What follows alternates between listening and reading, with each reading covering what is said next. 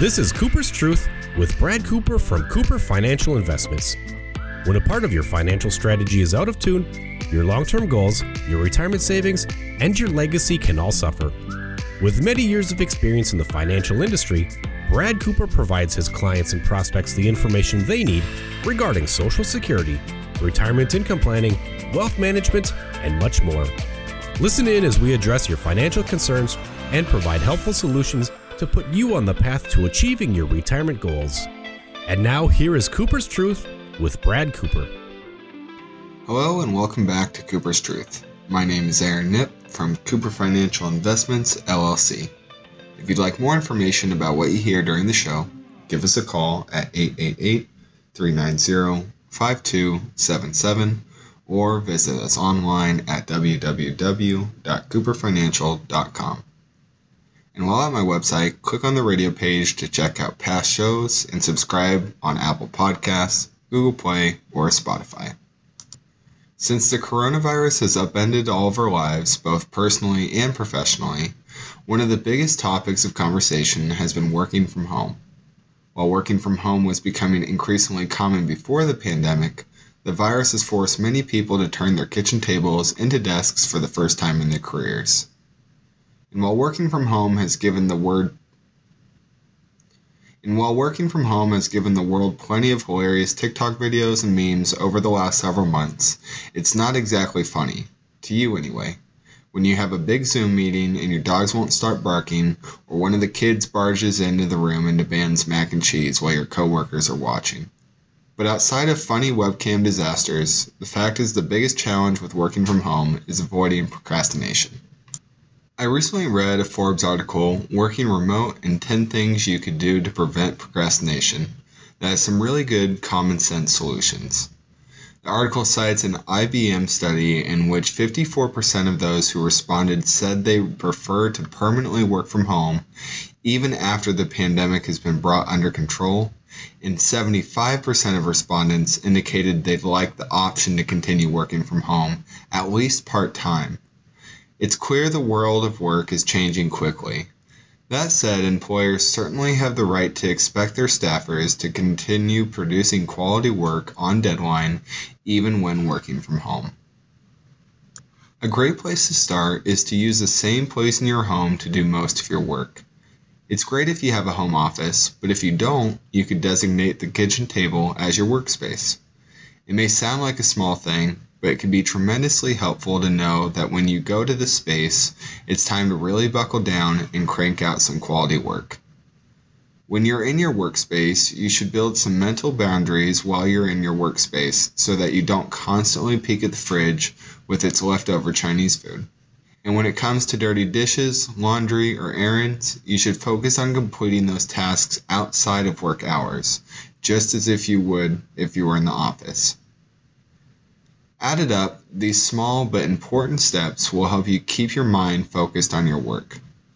Small but measurable steps is a simple way to keep yourself motivated and on deadline. Let's say you're new to working from home and you have a major project to complete. It may be beneficial to look at the project in stages rather than in totality. Focus on stage 1 of the project, and once that's complete, move on to the stage 2. From there, it's on to stage 3.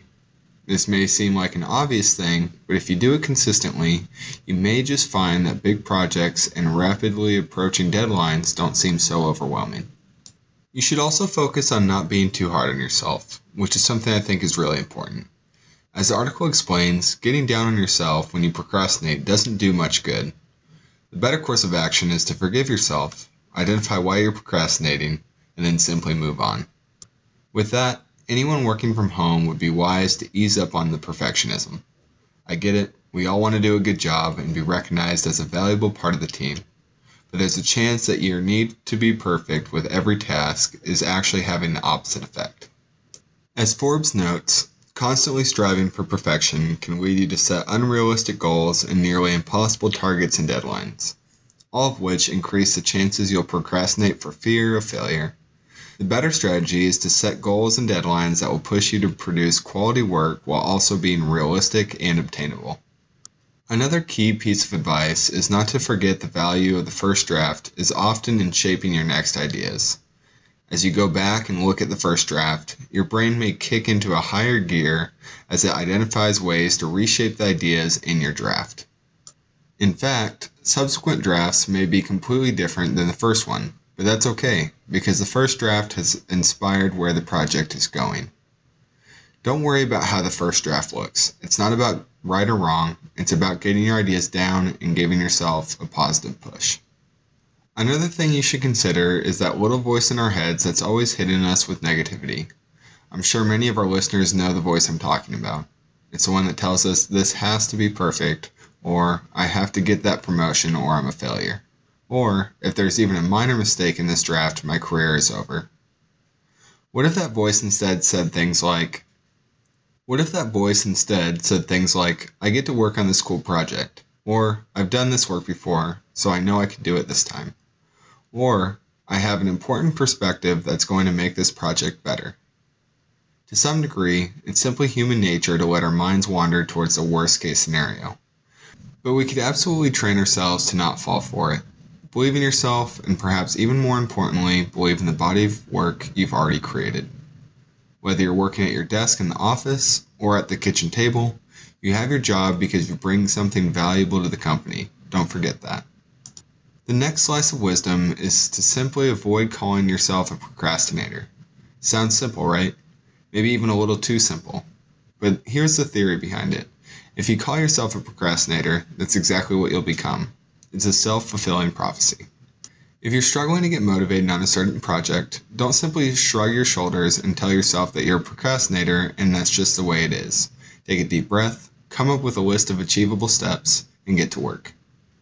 The Forbes article next recommends something that I think will cause more than a few sets of ears to perk up, and that recommendation is reward yourself. Human beings are designed to avoid discomfort and to seek enjoyment, and that applies to our work too. With that in mind, it may be valuable to reward yourself after you've completed elements of a project or task. For example, let's say there's one piece of that Dairy Queen ice cream cake left and it has your name written all over it. Instead of immediately scurrying off to the fridge to gobble it down, why not tell yourself that the cake is all yours after you've completed step 1 of whatever you're working on? Why not tell yourself that cake is all yours after you've completed step 1 of whatever you're working on?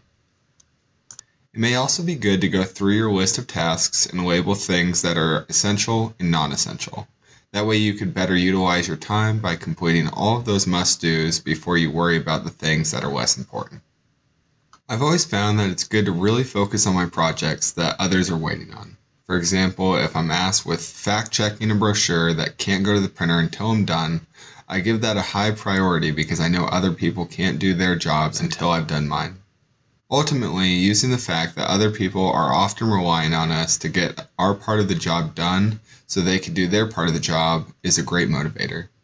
I don't think any of us relish the idea of one of our colleagues having to stay late in the actual office or even their home office because we didn't come through in a timely manner. I hope today's episode gave you some new insights into how to effectively work from home. I'm Aaron Knipp from Cooper Financial Investments, and you've been listening to Cooper's Truth. If you liked our show today, visit www.cooperfinancial.com and click on my radio page. Also be sure to subscribe to us on Apple Podcasts, Google Play, or Spotify. And finally, if you want more information on what we discussed today, give us a call at 888-390-5277. Thank you for listening, and we'll talk to you again next week. Thank you for listening to Cooper's Truth. Don't pay too much for taxes or retire without a sound retirement plan. For more information, please contact Brad Cooper at Cooper Financial Investments. Call 888-390-5277 or visit them online at cooperfinancial.com. Advisory services are offered by Cooper Financial Investments, LLC, a registered investment advisor in the state of Arizona. Insurance products and services are offered through Cooper Financial Group, LLC, an affiliated company. Brad Cooper and Cooper Financial Investments are not affiliated with or endorsed by the Social Security Administration or any other government agency. All matters discussed during this show are for informational purposes only. Each individual situation may vary, and the opinions expressed here may not apply to everyone. Materials presented are believed to be from reliable sources, and no representations can be made as to its accuracy. All ideas and information should be discussed in detail with one of our qualified representatives prior to implementation.